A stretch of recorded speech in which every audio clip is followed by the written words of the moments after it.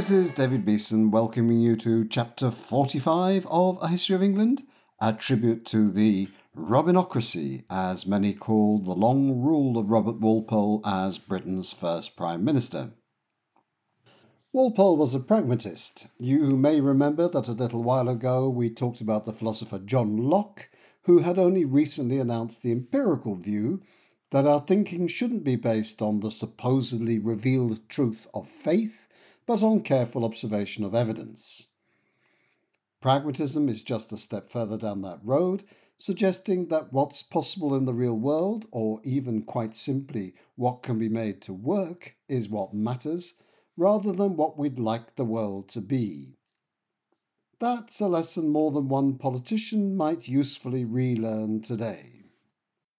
Looking back over the previous 80 years of English history, Walpole saw that conflict over differing views of the relationship between king and parliament, or of the proper way to organise Christian worship, had descended again and again into war and destruction and suffering. What good had come out of any of that? Instead, he felt, the trick was to pursue prosperity.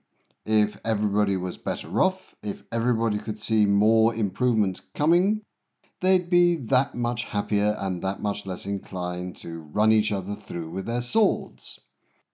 They might also be at less risk of dying of disease or hunger. Thriving business was, in his view, an essential component of prosperity.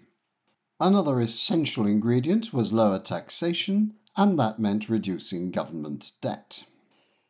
At least he had a flying start on that last objective.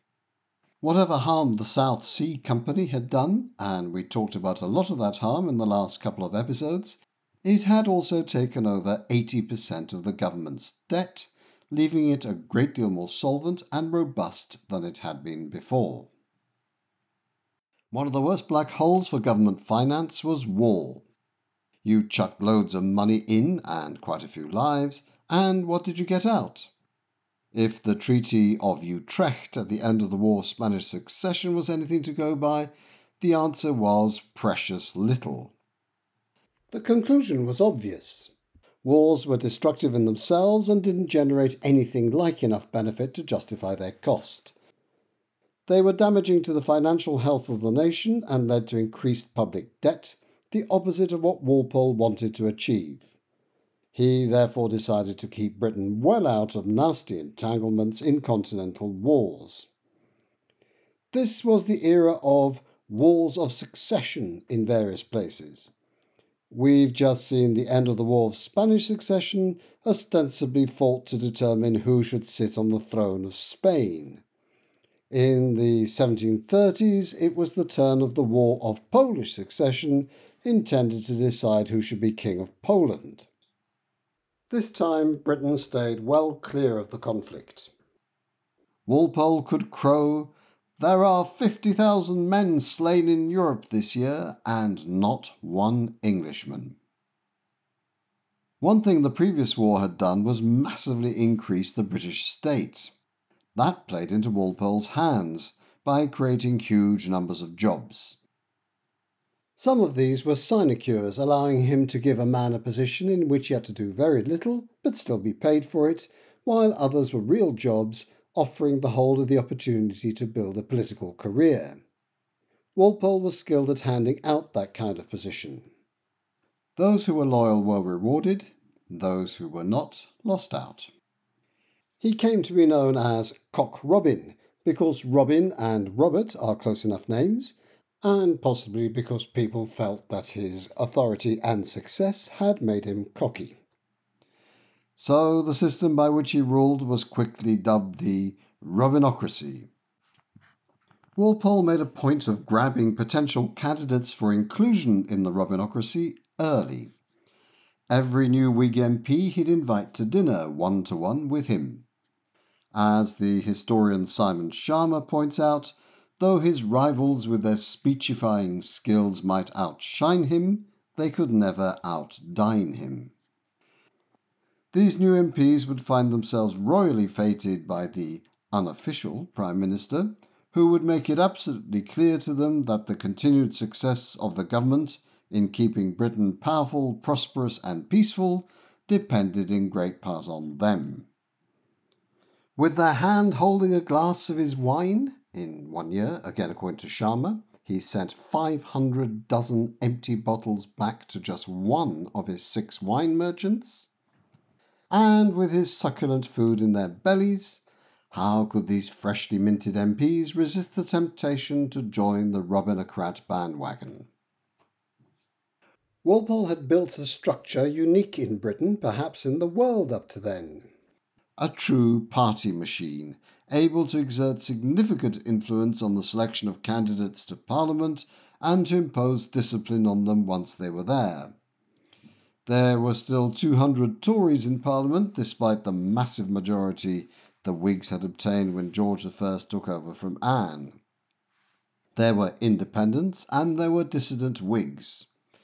But such was Walpole's authority that they were unable to prevent him becoming not just the first British Prime Minister, but the one with the longest tenure right up to the present day. Walpole's Britain was a story of success in which he, incidentally, shared significantly. Houghton Hall, the house he built for himself in his home village of Houghton in Norfolk, was more than a mere stately home. It was a veritable palace, built in the latest graceful Palladian style, with deer woods and beautiful vistas, and even picturesque rustic sights of farm animals, though these were kept neatly at a distance with a ha-ha, a ditch animals couldn't get across, so that no visitors would be put out by their smells and noises. They say that those who live by the sword die by it.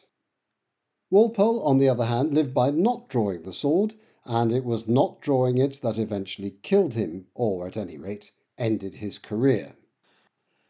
When pressure built for another war with Spain, some of those pesky dissident Whigs we mentioned before started to collaborate with any other MPs who disliked his approach to bring him down. 2 of the most effective of those Whigs were George Grenville and William Pitt the Elder. That business of calling him the Elder is necessary because his son, also called William Pitt, with the helpful if unimaginative epithet the Younger, would turn out to be an even more significant politician than his father. Cock Robin's opponents mounted the kind of campaign that tends to be run against a political leader not keen on war. He was, they claimed, obviously a coward and failing his country, covering it with shame and dishonour by his milksop stance. It would be a long time until a poet and novelist like Robert Graves, writing of his experience in the First World War, would suggest that politicians keen on fighting wars should be the first into the front line. The pressure grew until Walpole could resist it no longer. Cock Robin's long peace was over and Britain went to war again. But it was too late to save his career. He fell from office. You'll remember that he'd got a boost in his career by siding with King George I against his estranged son, who later became George II. But, clever Cock Robin that he was, he later became a close collaborator of that very same George II, who meanwhile had fallen out with his own eldest son, Frederick. After Walpole's fall, the king raised him to the House of Lords as Earl of Oxford. Until then, he'd stuck to the Commons, the better to control his party and keep a close eye on his adversaries. But now he moved to the House of Lords to become an elder statesman.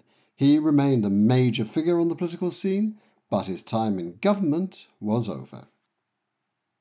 As for Britain, not another decade would pass in the 18th century when it wasn't at war against one or other of the European nations, with France always one of its enemies. Key to all that fighting was Britain's emergence as a world power. In our next episode, we're going to start looking at how the British imperial adventure got going, and to what extent it launched, as claimed, an empire of freedom. I hope it's not a spoiler to tell you that the extent of the British Empire's commitment to freedom turned out to be not all that extensive. Thanks for listening.